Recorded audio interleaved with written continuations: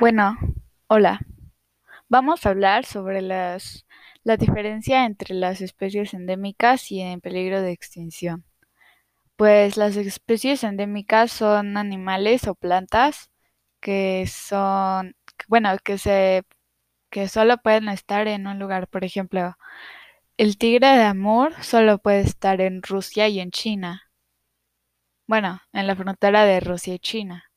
Entonces, es, este animal es endémico de la frontera entre Rusia y China.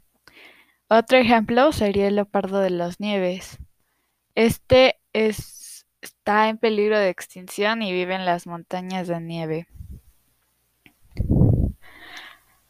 Otra diferencia sería que cuando un animal está en peligro de extinción es porque hay muy pocos de su especie habitando el mundo, como por ejemplo los ajolotes.